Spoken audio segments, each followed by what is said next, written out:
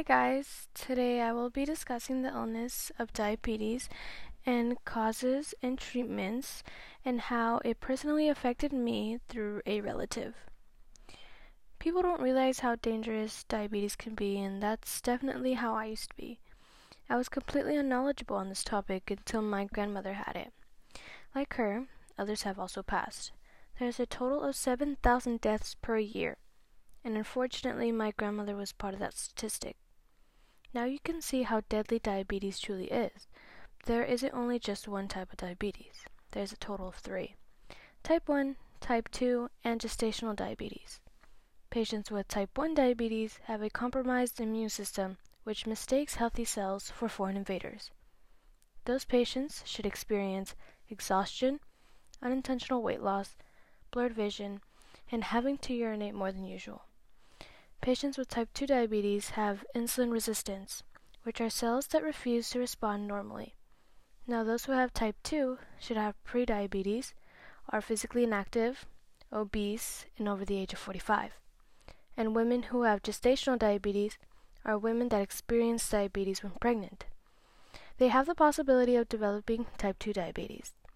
Pregnant women must act quickly when having gestational diabetes because both the mother and the baby can develop it. Those patients who are diabetic must have insulin. The majority of people die because insulin is very expensive in the United States, but not in Canada. Insulin in America is about $300, while insulin in Canada is only $30. That's why many people travel to Canada for insulin, because without it there's no chance of survival. There was a 13-year-old girl on the Washington Post who has type 1 diabetes and needs insulin, and the expenses were way too high. In Canada, you can buy insulin without prescription. The girl and her mother traveled to Canada, and to find out it was much cheaper, and they felt like they were robbing the pharmacy. Not only do majority of patients cannot afford insulin, but they also cannot afford most of the medication that is provided by their specialists.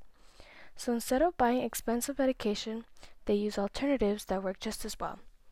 For example, if a specialist provides glimepiride and the patient finds it too expensive, they can use metformin, which is both the same type of medication. They both help to lose weight. All diabetics use mostly the same type of medicine, but type 1 uses insulin, glucose tablets that help diet supplements, and glucagon that helps hormones.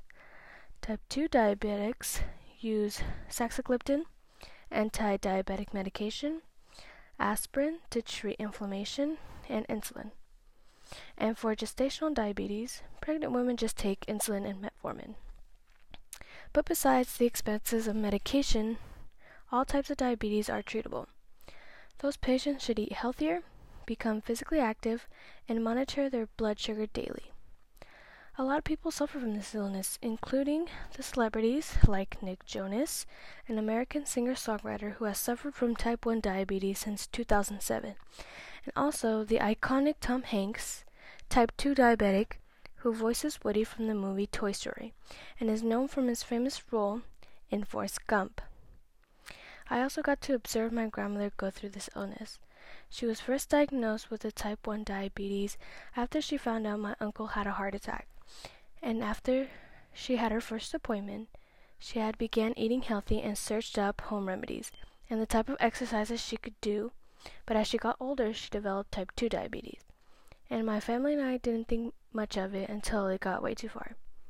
She started to develop blood clots in her body, making surgeons amputate her toe. Then once hospitalized for 2 weeks, both of her legs were amputated, and her body couldn't resist the change. And the blood clots then reached her chest, resulting in her passing away. As a result of my knowledge and experience, diabetes should be treated with caution and never be ignored. I didn't think diabetes was a big deal until I lost a loved one 3 years ago.